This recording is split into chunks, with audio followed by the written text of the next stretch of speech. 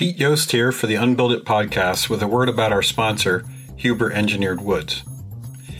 There are really three reasons why I think Huber Engineered Woods stands out, and it's a big part of why they're a sponsor of our Unbuild It podcast.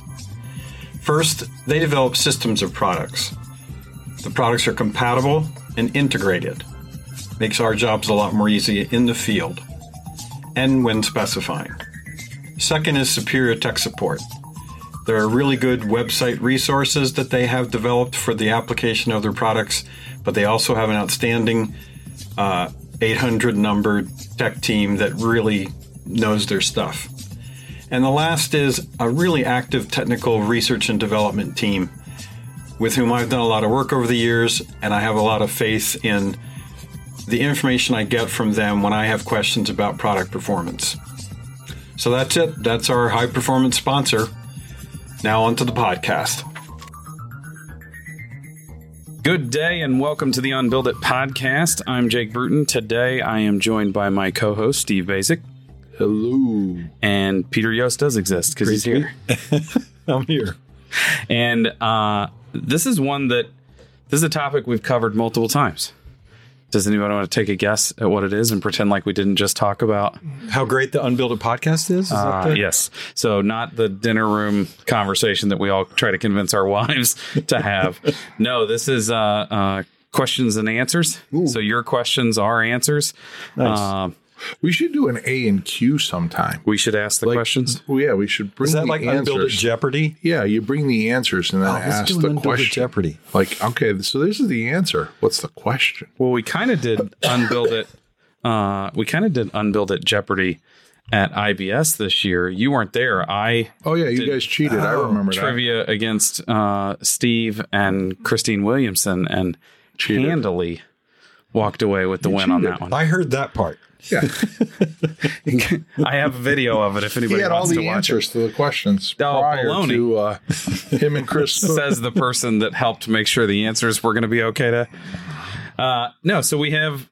you guys do send in questions, and if you want to send in questions, it's questions@unbuilditpodcast.com. That's the email address you can send them to. If they appear to be pressing, we try to answer as many as we can. We get more than what we can like email respond. We take turns. Actually, when I say we take turns, I think Peter and I answer questions and Steve pretends to not see the emails and just lets us handle it. He does do a lot of videos on his I've done work, one or two. Sure. And you guys are better at answering the questions. I get frustrated. It's that's because why we're better at it. Okay. Well, just an appropriate response is, you're a stupid idiot. Maybe you should get out of building and consider computer science. Quit wasting my time. Now I know why we don't do it. So I don't Quit wasting our time. I don't do the Q&As. Garbage questions. I actually taught with a guy early in my architecture career, and he used to tell people, he said, maybe you should really consider getting out of architecture and going into computer science. Gosh. I feel like where are we? There's a certain level of insult, but you need to think about a different career. Would hurt. That's I mean, if somebody said it to me now, I'd be like, oh, piss off, whatever. But when you're young and not confident, when somebody's like, this is just not for you. Well, let's jump right in. So I have, a handful of questions here, and we'll just go in the order that I dragged and dropped them. Cool. The first one's from Paul. Hello, Paul. Hi, Unbuild It podcast. I'm a carpenter from the UK, living and working in Denmark. I just wanted to let you know that in Denmark, we take construction moisture very seriously. We check moisture content before we close framing. We run heaters and dehumidifiers during the drying stage and even in summer if required. Even the painters check moisture content of the internal face of the external brick walls before applying finishes. There's no question here. I just thought that was a great I remember reading that comment, actually. And you were relieved that it didn't require an answer. It was nice. We got to the end. I was like, hey, no answer required. I don't even check have to that box. Tell this person thank you for emailing. That's an easy one. Good job. I think it's a great point. The idea that trust but verify. That unless you know, you don't know. So the idea of just saying, oh, well, the house has been going for a while, so it's dry. That's not the same thing as we know it's dry. And I think we do know there are trades that check the moisture content of materials. Hardwood flooring, that's a big deal for them. But I never heard of a painter, even though the trigger on the Delmhorst pin type moisture meter for the yellow light is 15%. And that's not for mold or mildew. That's the maximum it should be for before you apply a finished surface to something. So that's kind of interesting that the meter's set up for that. It also made me happy that we're doing a lot of the same stuff. I mean, we don't Across have the external brick that they're going to be applying a finish to, but what do they call the Atlantic Ocean? The big, pond? The big pond. I don't know. I'm just happy we got somebody in the UK listening to us. Yeah, I agree. Actually, he's in Denmark. Special. If you paid attention, he's in Denmark. Well, he's from UK. Okay. Correct. So I did listen. I'm from Colombia. That doesn't mean that I'm... Yeah, who cares? Nobody cares. All right, the next one is from Who cares B. about Missouri. And By the way, thank you to Paul. Yeah, I agree. Love your show. Unless I have not been putting in the right keywords to get this information, I have not been very successful at finding more information regarding good practices to keep a slab foundation strong through the years. I remember a foundation repair guy came over to a previous house of ours, and he said it was important to keep the bottom part of the slab moistened to keep its strength. Is this myth or fact? Let's start with that. This is a two-part thing here. Yeah. Wow. So we're talking about building in the building process. That's different than lifetime of the house, right? Right. And we know that a lot of concrete crews, particularly for flat work, like to have the water cement ratio too high because they like to push it around more easily. Workability. And that has a big impact on the strength of the concrete and how it cures, right? But I have never heard of anybody saying that I need to maintain a certain moisture content for the concrete to continue to be durable. Yeah. So the one thing that came to mind when I read that, I remember growing up and I actually saw one of my neighbors doing it. A dry spell in Columbia, Missouri. We have very expansive soil and people are outside watering their foundation. Like the 1 hour worth of water that you put on it every day is going to be the thing that makes your house not fall down or fall down. Well, that's interesting because that's about the clay, not about the concrete. Exactly. Yeah. Interesting. So that's the only thing that I've ever heard that had to do with the overall moisture content of what's going on in the house at long term. Well, and this whole issue of putting in a sand layer beneath the concrete with the idea that if you do that, it allows the concrete to dry down as well as up. And that led to all kinds of problems in the Building America program. We were a Building Science Corporation because it just becomes a reservoir for moisture.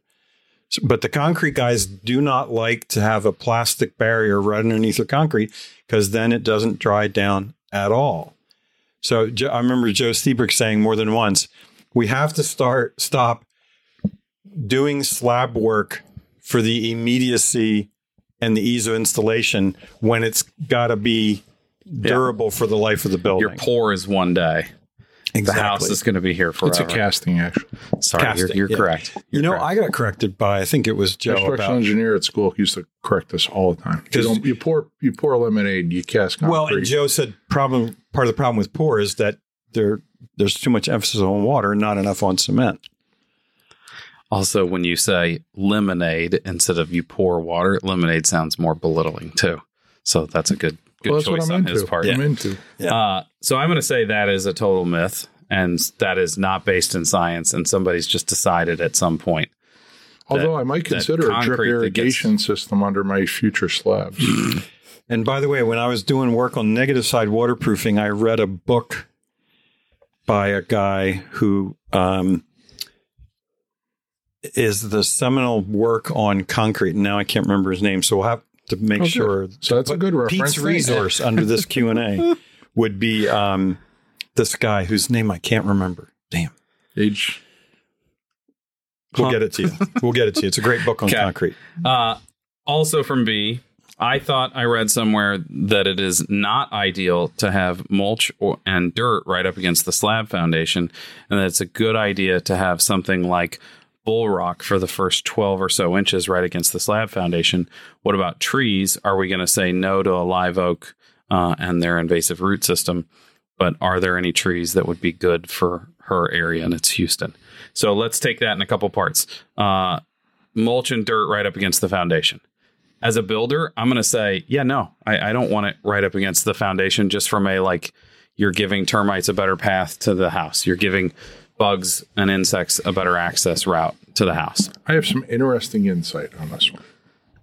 So can we judge whether or not it's interesting and you just say it's insight? I'm just going to tell you, I'm going to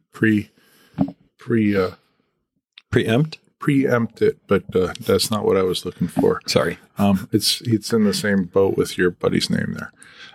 Anyways, so the problem that I've seen with mulch, honestly, is people add it every year. And as they add it, like, you create these gullies against the house and it actually holds water against the foundation. And the first year the house is built, you might have a negative slope away from the house.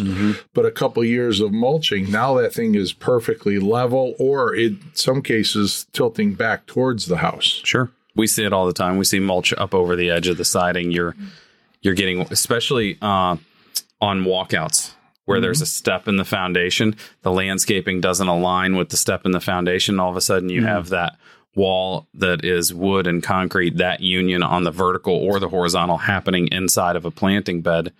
And it's like, yeah, this is easy. We pull all that crap away from the house. And both... No more mulch. We should get rid of it entirely. Both pea stone and mulch break the fall of whatever's coming off the roof if you don't have gutters. But I hadn't thought about this, but the pea stone is not going to, is a better material because it's not organic. Yeah. And then she talks about trees.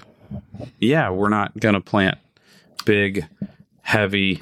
Well, I think the root system is certainly one. I'd be more worried about the leaves and all the crap that falls on my roof. Falling on the roof every storm. And just the water and the organic material. You get moss growing on your shingles. The shingles deteriorate, develop leaks. Age of roof goes down. I'd worry more about that than I would worry about a root pushing up against the concrete. I can think of a lot of reasons not to put a big tree next to the house. I'm trying to figure out why you would want to put a big tree right next to the house. I mean, we have a couple. So we built our house in an infill area, and there were 50-year-old trees already on the property. We built our house in the shade. Like, it's not right up against the house, but our house is shaded for a lot of the year once the trees leaf out. Yeah, but their root systems, you already kind of knew where they were when you dug your foundation. But I think it's a good point for how we should be operating from a landscaping standpoint for our houses. We should be back far enough that you can walk between the landscape and the house, because I don't want those bushes rubbing up against my siding or the windows or anything like that. I don't want, we went through a big period in our market of taking out yew bushes that are right up against the house that were planted at 60s ranches that have tap roots that are like 6 or 8 inches in diameter. Yeah. And it's like, those suckers are causing foundation problems. Yeah. We actually have exactly what you're talking about in front of our house here in Durham, New Hampshire. I noticed that when I walked in. Okay. Thanks. You're welcome. You're so gentle. Okay, from Mark. There has been a lot of discussion. Is this Mark from Kansas? I don't know who this is. There's been a lot of discussion about the use of HRVs and ERVs in home construction, and several posts also discussing the need to include whole home dehumidifiers to regulate humidity levels within these tighter homes. With the HEPA filters on some of these ventilating dehumidifiers, is there a case going to just use a ventilating dehumidifier and skip the HRV ERV? Whoa, that's interesting. Okay, so we know that the HRV, which is the heat recovery ventilator, which only transfers sensible load from the two air streams. Then we have an energy recovery ventilator, which I think can also be called an enthalpic recovery ventilator, because enthalpic means both the latent and the sensible load, and that transfer between the two air streams. So let's start with, you can't dehumidify interior air with an ERV. You can help to maintain the difference in moisture content between the incoming and outgoing streams, but you're not actually, it's not a heat pump. You can't actually move moisture against the gradient. You can only sort of temper the blending of the two latent content. So, and an HRV doesn't. And an HRV, well, interestingly, HRVs dehumidify during the winter quite often, but that's just incidental, right? So is that a product of the heating element? Well, it's that the warm, moist air inside gets pumped out, right? And dry air comes in. Dry air in. It's not by sort of design. It's just happenstance. It's the air that it's bringing in. It's not a mechanism that the device is doing. It's the air that it's transporting. Exactly. Sorry. So they do dehumidify, but it's not their purpose, and they certainly can't do it when you need the dehumidification most, which is during the summer. Yeah. So when do you need to whole house dehumidify? And to me, that's a really interesting question, because as we build better buildings, we increase the length of the shoulder seasons, which means that there are more times that the house doesn't need cooling and heating, but might need dehumidification. So this falls under one of Joe Stiebrick's favorite phrases I have, which is no good deed goes unpunished. You've now made the house perform better. You've increased the shoulder seasons, which is great because you're not heating or cooling, but now all of a sudden you may need whole house dehumidification.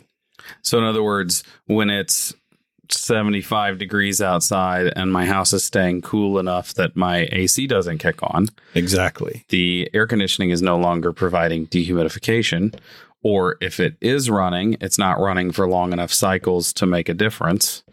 And so now we have a humidity issue that we have to figure out how to deal with. And this led to a ton of work by Building Science Corporation at the tail end of us being there, Steve, where Armin Rudd and Joe were doing quite a bit of work on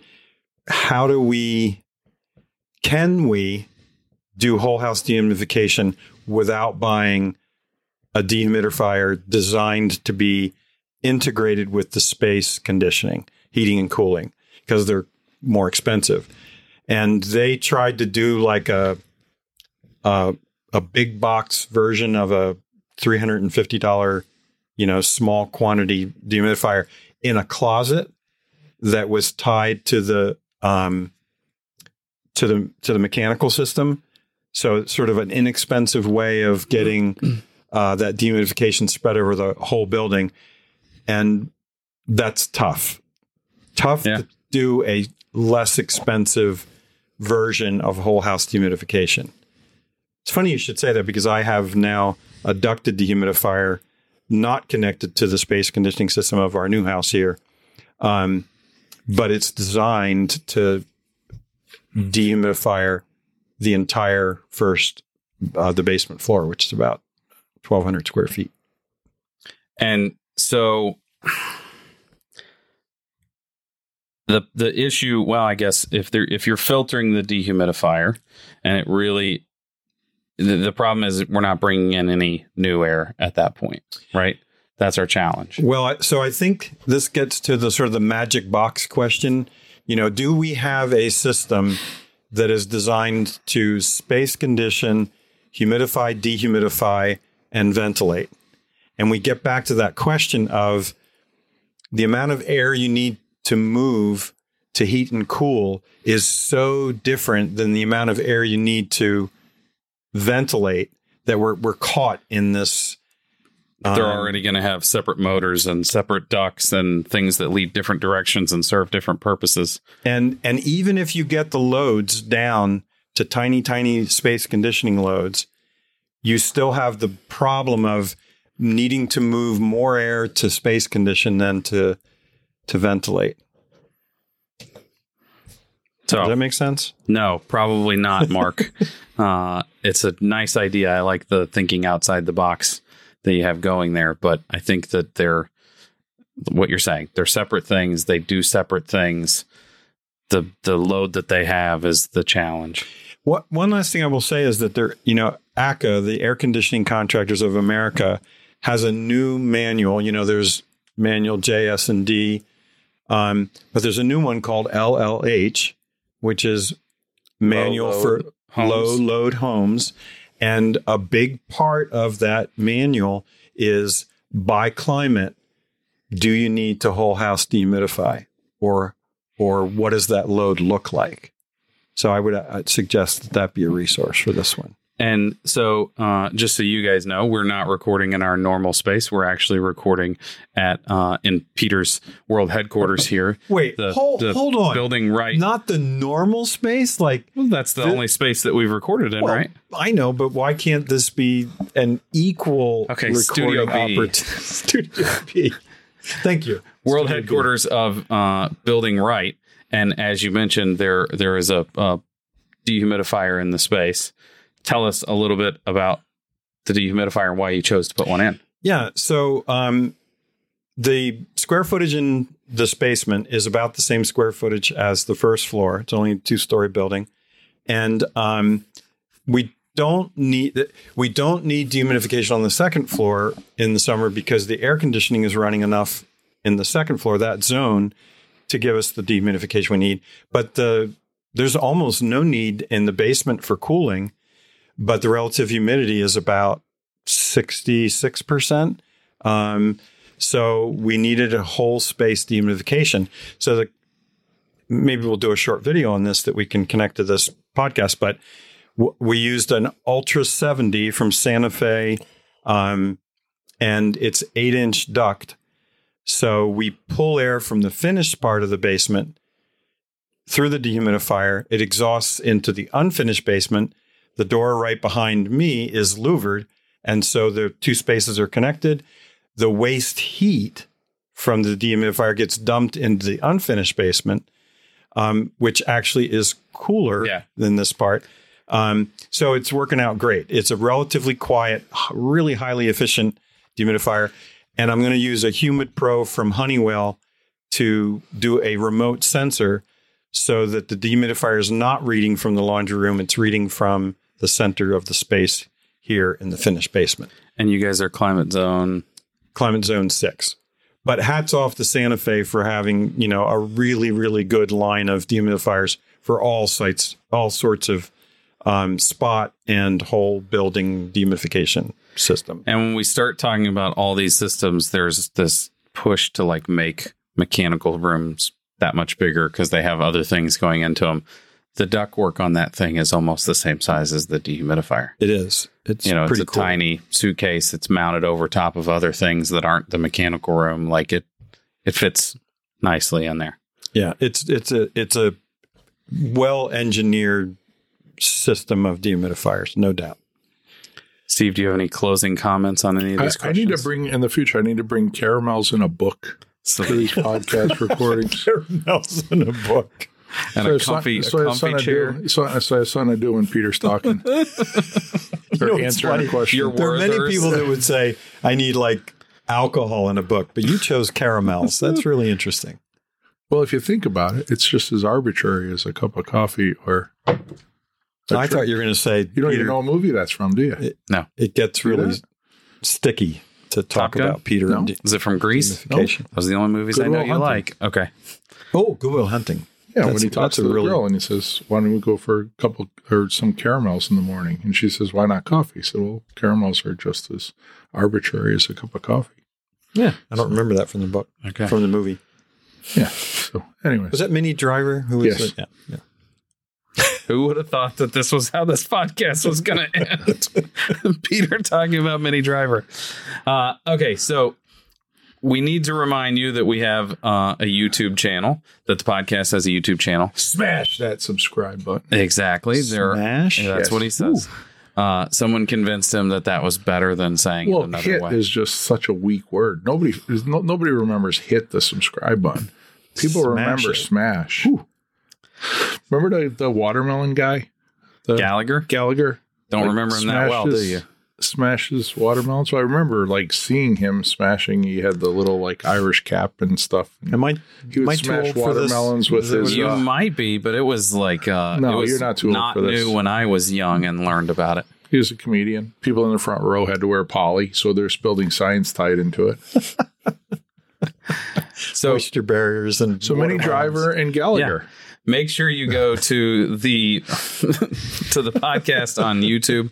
There is content other than these podcasts that you're able to listen to. And for the record, you brought up Top Gun first this time. I did. You're right. It says he's on an anti-military No. or a pro-military. Sorry. He's on a pro-military movement here. He's trying to dig out of his hole, but that's all right, people. Is it a foxhole? I got your back.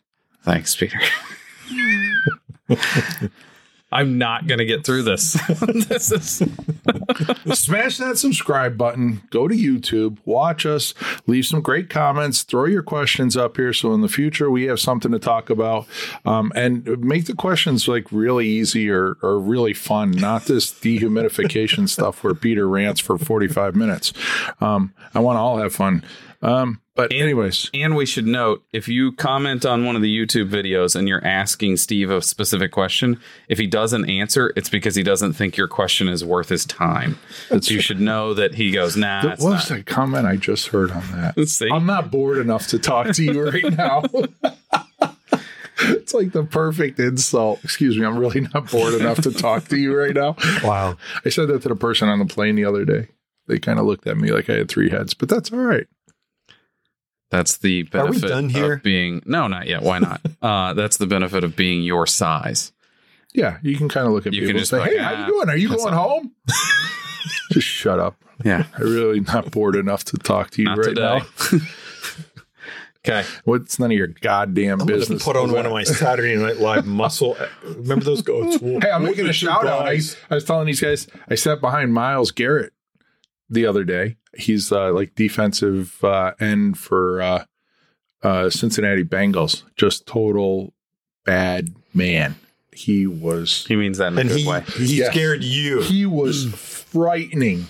When you take a look at this guy, I've never seen you frightened. He was like, holy crap! Like I want this guy to be my friend always. Yeah. Well, So you didn't say to him, No, I'm not bored He was actually enough. a really cool guy. He said hello.